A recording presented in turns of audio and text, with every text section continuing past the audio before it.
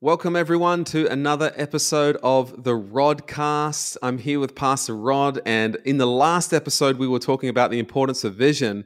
Well, we want to kind of go into a bit more depth here and talk about how to wear the restraints of vision well and what that really means and why that is so important in order to live a great life of vision. So, Pastor Rod, I'd love for you to just maybe share what this concept is and where we get it from in the Bible, and why don't we Sure. start there?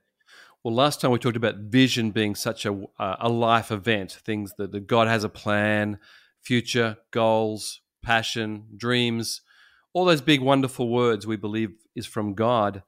But there's also a lot of people that have those dreams that don't fulfill them, that don't carry them through, follow them through. And this is often seen as regret later in life, where people say, "I wish I'd done this," or "I wish I'd made that decision." So as young as we can, like right now, let's make the right decisions, because there is a restraint to vision. You can't just say, "I've got a vision, I live any way I want to." No, vision must bring discipline. Proverbs 29:18 is a famous Bible verse. It says, "Without a vision, the people perish." Without a vision, without a God-given revelation, the people cast off restraint is one of the other translations. The Hebrew here, to cast off something, is actually a picture, and it's not a good picture. I'm sorry. It's the people throw off their clothes and run around naked. That is the actual Hebrew concept coming from the book of Exodus, where when Moses went up on the mountain, they had this wild, crazy party, and it went wild, and it was the reason why they didn't fulfill their dream of going into the promised land. There is a precursor to the scripture.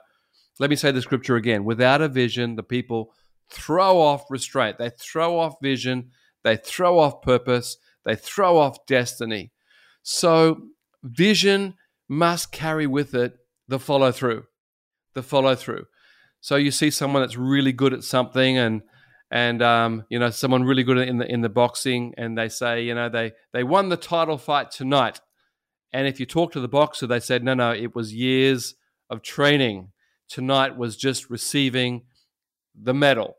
And you hear this a lot, and it's true. The great guitarist, and everyone claps and cheers and says, "Wow, you really did well." And they say, "Well, you should have seen all those years in my room when no one was watching."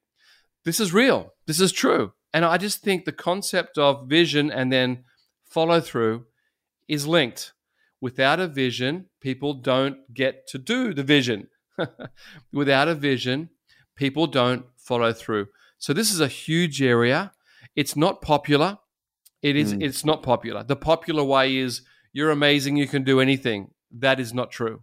That is incorrect. As a Christian, you can't do anything, but you can do what God has called you to do and you put your heart into.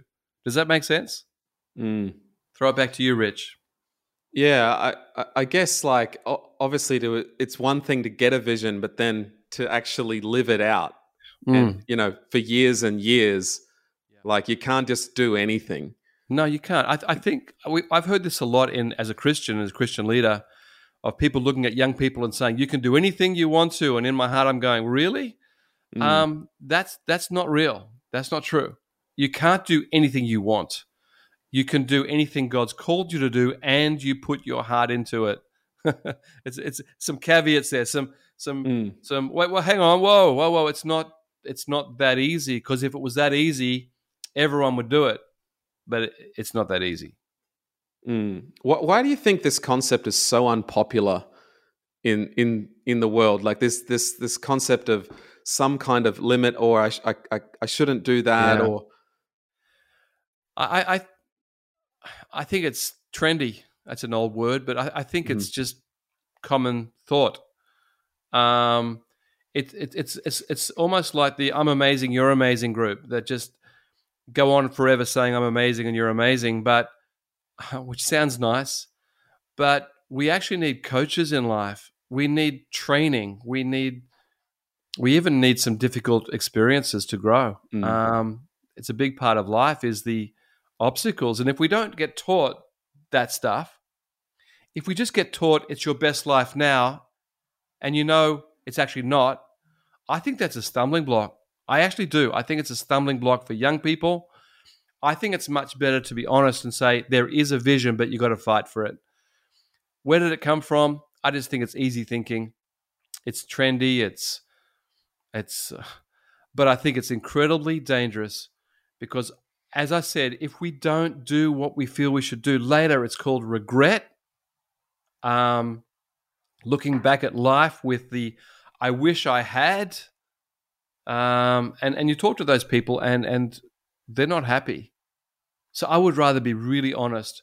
It's like parenting with my boys. I'm not going to say to them, "You're amazing and you're amazing and you can do anything," when they clearly can't.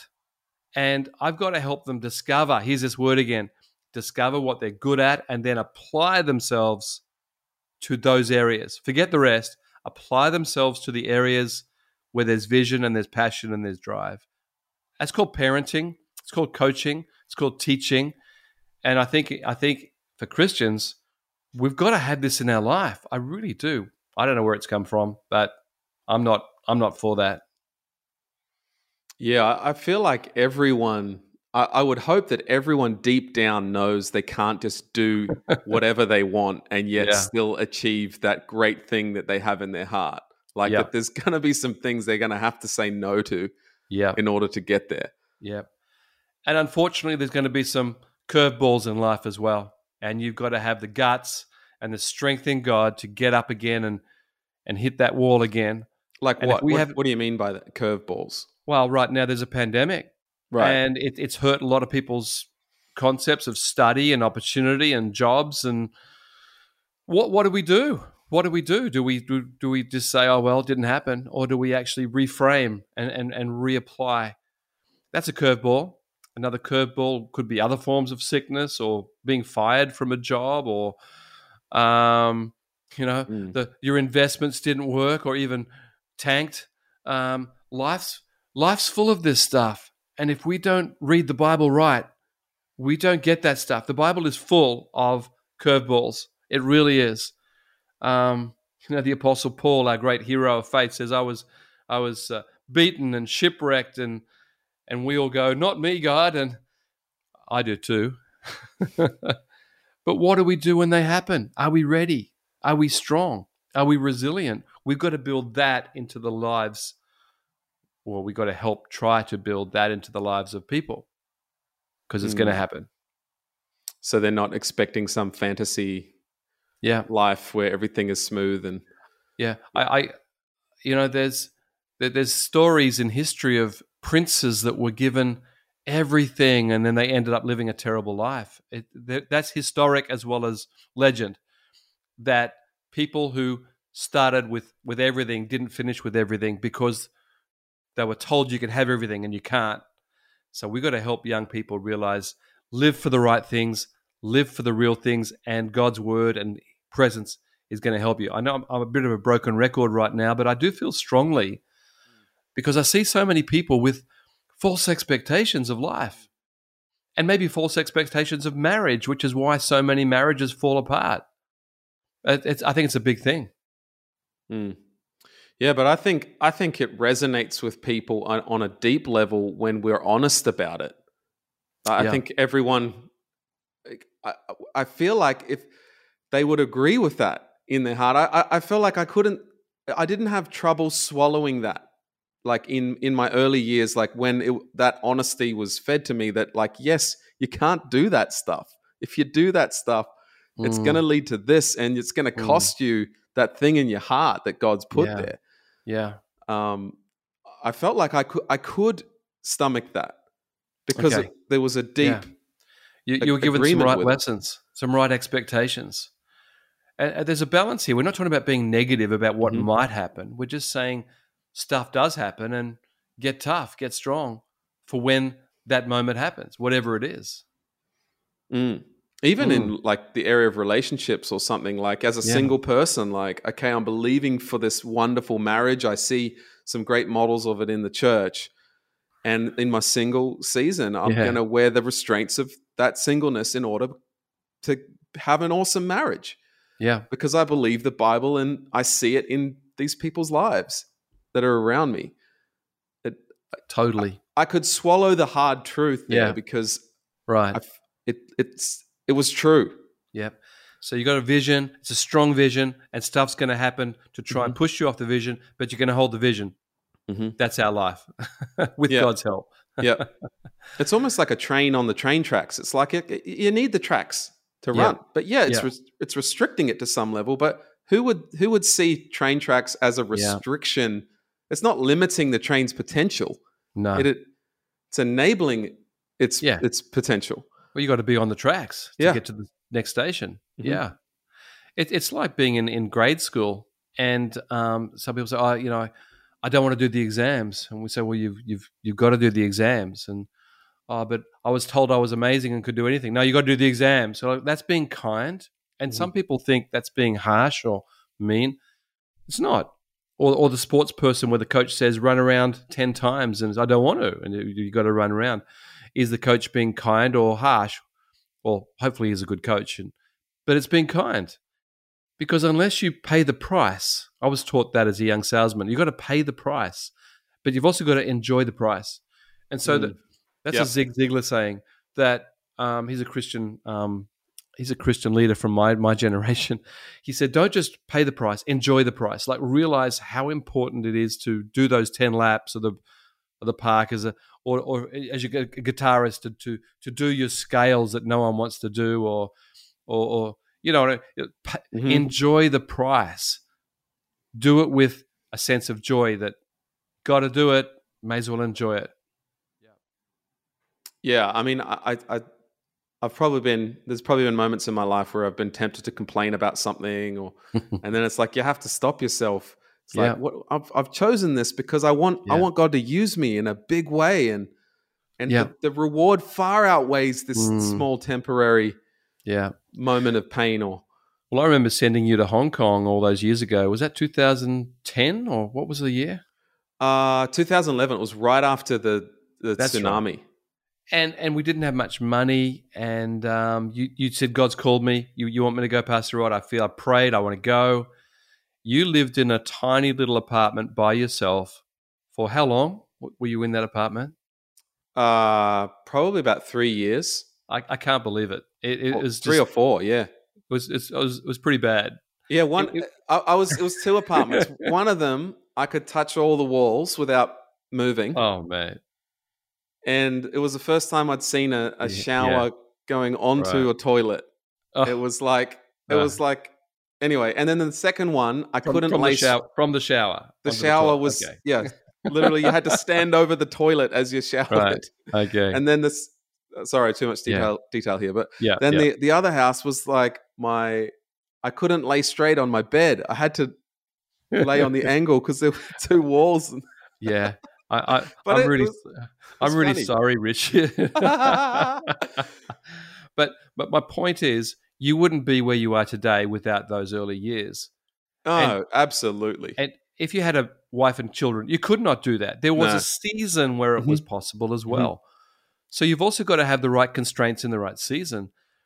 And I didn't send you there. I didn't want you to go there and say, I'm going to teach Richard a lesson. No, that had nothing to do with it. And you didn't choose those places either, so just for everyone that's listening. But we just had to get through it. Yeah. You just had to do it. Yeah. And I think this is a really big thing as people fulfill their dreams is you've just got to make it work in its season. I met a lot of people too where the wife has to work really hard to help the husband get through a season of study or something like even my own son Richie right now doing his PhD in medical science and his wife is working hard. There's a season. That's not going to be forever, but there's a vision. There's a vision. We want that's a real God-given vision in both of their lives, but it's not forever. But if we say to people you can have it all now, it is the wrong message. You can't do everything and you can't have it all now. You got to work towards the vision and hold the vision in the hard times. This is a great discussion, I think.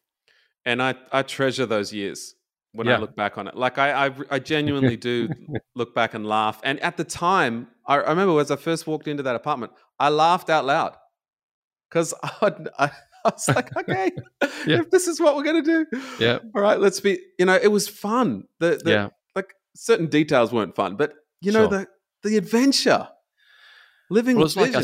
It's like us coming to Japan with a family, with me and Viv and our two little boys, 9 and 4, and we didn't have much money, and it was a bit of a disaster in some ways. But we had a word from God. We had a vision that God was going to move in Japan, and we had to hold the vision in the hard time, hold the constraints of the vision in the hard time, and it just got better and better over time.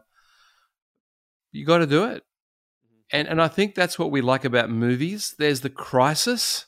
The crisis is where the hero or the heroine does the right thing in the hard time, right? That's the crisis. We love those movies. Whether it's Star Wars or whatever, there's a crisis. You can't do this. You can't win. And they hold on. And then the catharsis, they did it. Well, that's the testimony we want to hear. And in my own life too, and your life, we went through. We were successful. And that's where there's no regrets. That's what you're saying. I look back now, no regret. We got through. We did good. We got stronger. And then all these good things happened. And look at you now, just flourishing. And we're in this pandemic still, but we're flourishing as churches. We're doing good. We're doing good. Mm-hmm. And I love seeing young people going through that. Like I just love seeing them willing to pay the price. Yes. You know? Because it's a small price for what's ahead. Yeah. Yeah. You can see what is coming. Can I just throw something else in here as another scripture? We love the scripture Jeremiah 29:11. We always mention it. It's the scripture for Japan and probably most of Lifehouse. It just says this: I know the plans I have for you, says the Lord, plans for a future and a hope and not for evil. In that scripture, God is saying, I know the plans I have for you. So we don't inherently know all the plans. Yeah. You didn't know exactly what's going to happen, and we didn't either, but we knew it was good. I think it's really important that we have this thing of trusting God here. We're probably talking out of that, but let me clarify. It's not just blind faith. It's faith in a good God. God is good. He's got a plan. It's a good plan. It's not evil. It's going to work out. I think we need to hold on to that hope and trust through that hard time, through the early days. And secondly about that, sometimes we've got to work out, is this actually God's plan? Because sometimes we're holding on to something that might be our plan, and God has not linked his design to it. That could be in a bad relationship. It could be a bad investment. It could be a bad use of time. And we're not saying God is mean. We're just saying God's not in it. God never invested himself in certain plans. So I do think we do need to examine sometimes, is this the plan or is this the whole plan? Because sometimes we do need to take a new track. In our train analogy, we need to take that turning to a different station. And it doesn't mean we're evil necessarily, although sometimes there could be evil plans. But putting that aside, it could be just the wrong direction and we need to adjust, correct. So there is that part of this as well. When things come in on us, it makes us, is this the right place? Is this the right decision? Is this the right... And we need to pray and read and journal and stay right with God in the hard times. For you to be in that apartment for 3 years, you had to constantly feel this is God's will. Maybe not every day, but there had to be reflection, right? Yeah, and I think a big part of that is like the godly people in my life are in agreement. Right. We're all confirming the same thing. So because honestly, if it's just me lone wolfing it, just by myself, without the support of anyone or a church or I totally agree. There's some countries or situations I've been to where I know it's either dangerous or difficult, but I got there and the people were amazing. And you come back talking about that, and there were some hard things, but there was God's people there. That's huge, eh? It really is. It's really huge. And even with our missions, we love giving to Tejas, which is in New Delhi, and it's the slum area of New Delhi. And we love Tejas and Marlo and Cheryl, and they've paid a price being there. They don't have to live there. They don't live on the slum, but living that life, we go there and we see where our money has been given from Lifehouse, and we see those beautiful kids and we just want to do more, God's plan is for us to help them Mm-hmm. to get out of that situation, to money, education, medical, whatever we can. We're going to help those kids get out. So God's plan doesn't always mean everything's wonderful, but it means Yeah. we see with an eye, how can we make this better? What can we do here? And I think a lot of people, I actually heard this recently, one young person, a millennial, actually Gen Z in our church, saying, I love our church because we give to the poor and we can see a change. I want to do that with my life. Isn't that a great comment? I want to make money, not there, here in Japan. I want to make money because I want to make money available to help more kids. So I think purpose and vision is this overflow stuff. I go through a hard time, but I want to do it for others as well. I think it's a huge part of fulfillment. Mm. What about as it relates to leadership? Because obviously, if you want to be a leader, then there are some restraints that go along with that role. Yep. And do you have any comments on that? Or Yep, totally. I say to all you and all our pastors, I want you to be, if you want to be, I want you to be in this till the end. If you want to be a pastor, I want you to be a pastor till the end with each of you having an incredible amount of influence and feeling fulfilled and blessed in every way. I want that for you. Therefore, we've got to have some restraints. One of them is actually come back into discussion recently called the Billy Graham principle, which is we won't travel alone with women who are not our wife. I remember as an early Christian, that was just like everybody, yeah. And then there was a season where, well, that's a bit tough and that's a bit not trusting, and now it's come back. And it's come back because there has been a number of failures of people in ministry. And I've said to our team, the fact that we have restraints doesn't mean that we're going to fall into sin. Someone described it as having fences at the top of the cliff rather than ambulances at the bottom of the cliff. it's great. You get that image. So put the fences up. I'm not saying we're going to fall. I'm not saying anyone's bad. I'm not saying we're hanging around bad people. But just build the fences, because this is for the long term. It's for the long term, and it's better to have the fences. And the same would be about, what do you look at? It's good to have some agreement with your wife or family, what you look at, what you won't look at. We're not under law, but hey, come on. We got to have some common sense decisions that don't make us, or friendships that lead to a wrong path. As a pastor, I've made decisions when I've had a decision with someone and they looked at me wide open and they challenged my Christian values. And I thought to myself, this is not helpful. This is not a good friendship. I'm not going to reject them, but I can't hang out with them. So I think we've got to make decisions where we're not judging, but we're saying, at the end of Numbers, Joshua says, as for me and my house, we will serve the Lord. That's restrictions. That's fences. That's boundaries. As for me and you, we're going to do this. As for me and our pastoral team, we're going to do this. As for me and my family, we're going to do this. We're not going to do this. This is common sense. And it's also biblical, scriptures we could talk about. So because we have a vision and a dream and it's long term, we've got to put boundaries around our life. Rich, you know that, don't you? And I'm sure you have those with you and, your family and your church as well. Yeah, and I guess what you're kind of describing there in terms of the fences versus the ambulance at the bottom is like, it's a voluntary fence. Like, yeah, okay, so I know that there's sin, and when you cross that line, it's sin, but I'm going to set my fence like way back, and it's not because someone's pressured me to do it or anything like this, but because I want to stay in my blessing zone, in my vision zone, and it's a choice. And it's a great choice. It's a great life choice for you and your family and the church. It's safe. And I want to have churches that are called safe. I want God to see our churches safe, and people come in and find help. And what about when other people kind of project their choices on you? Like they may say you're extreme. As for me and my house, we will serve the Lord. I want to come home and have a great night and pray and sleep well and have good health and encourage a generation. In other words, my vision is so great, I just have to wipe that off. And in a way, Jesus spoke about that. He said, if you go to a town and they don't receive you, wipe the dust from your feet. And I say to my team, sometimes you need to wipe the dust from your heart, like heavy-duty criticism. You need to wipe it out and know that your choices are your choices. And there's an old saying that says, the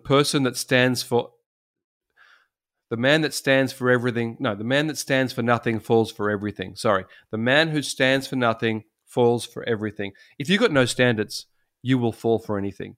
You'll be that person that falls by the wayside, and you wonder what hit you. Who got? I don't want to have that experience. So if I see someone making a foolish decision and there's a result, it's like note to self. Not judging the person, they're not saying they're bad, but note to self, that was a foolish thing to do, and it leads to this outcome, which is the book of Proverbs. It's the parables of Jesus. It's wisdom literature through the ages. It's John Maxwell. It's wisdom literature. Learn. And I was told that there's three different ways to learn. First way is watching someone and saying, that's the best way to learn. That's Proverbs. Second way to learn is when I do something myself. As a little kid, when your mum says, don't touch the iron, the hot iron, and you touch it, you learnt from experience. Don't do it again. That's the bad way of learning, but it's normal. But there's a tragic way of learning is where you never learn and you make the same mistake over and over. I think we need to think about that. There's a lot of wisdom in that you can learn from other people's mistakes. And Proverbs is all about that. It talks about the man who does this, don't do that. And you see the man going by the way of the woman who wants to seduce him. That's the way of death. And so that's Proverbs. Learn from God's word without doing stuff. The second way, and I don't want to say that second way is personal, but to see people make bad decisions, it's like, hey guys, hey team, learn the lessons from what you see. Don't make these decisions yourself because you're going to stuff up your life. And then the third type, I hope there's nobody here. We got to learn and learn and learn. For example, one of the stories I always think about with purpose is a guy called Esau in the Old Testament. He was a twin. Jacob and Esau, they were twins. And Esau was the older brother. And one day he got so hungry, he said to his younger brother, hey, make me some food and I'll give you my inheritance. And the younger brother goes, okay. And Esau lost his inheritance because he was hungry one day. And we think, what an idiot. But sometimes we give up our inheritance over our fleshly desires. Can't do that. You just can't do that. You can't do anything and get away with it. You can't. So as a coach in life, I'm saying, young people, make right choices. Hang out with the right people. Read God's word because God has a plan for you. I'm preaching, aren't I? No, it's good. It's good. Well, I think we've got to prepare people that come on, there's some choices. Yeah. There's some things that's not going to help you. It's not going to help you achieve that thing that's in your heart. And that's good. That's a good thing to wear those restraints well. Right. Do you have any good kind of examples or, I don't know, any thoughts from yourself or maybe emotionally or in our thinking or relationally? I think that as for me and my house, we will serve the Lord, said to Joshua at the end of Joshua 24. I just think you've got to get strong on your own convictions. I'm not going to be the man that stands for nothing and falls for anything. I'm going to have some standards, some values, some goals in life, goals for my family that I will hold on to. And I don't mean that as I'm going to fight someone. I didn't mean that picture. But you got to be strong. What do you want? Where are you going? Got to hold values. And this world is going to try and push you. The Bible says in Ephesians 4, there's a wind that tries to push you in every wind of doctrine, every teaching, every thought, that's called a baby. But we as getting stronger and stronger, we stand strong. We We put down our roots deep. If you're in the concept of camping, you put your tent pegs deep. You dig in. I think that's the key to anyone, no matter what age you are. You've got to have values and stick to your values. Awesome. Well, what a great discussion. Just amazing. And I think we can finish here. Just want to encourage people to keep strong in this area, and hey, pay the price. It's worth it if God's given you a vision and put something on your heart. Yep. And any final comments, Pastor Rob? Just what I said earlier. Don't just pay the price, enjoy the price. This is a great outcome. Well said. Fantastic. Well, we'll see you guys on the next episode. Look forward to it. Thank you so much for joining us today. And if you enjoyed today's episode with Pastor Rod, why don't you subscribe on whatever platform you are listening to this, and we'll see you next time.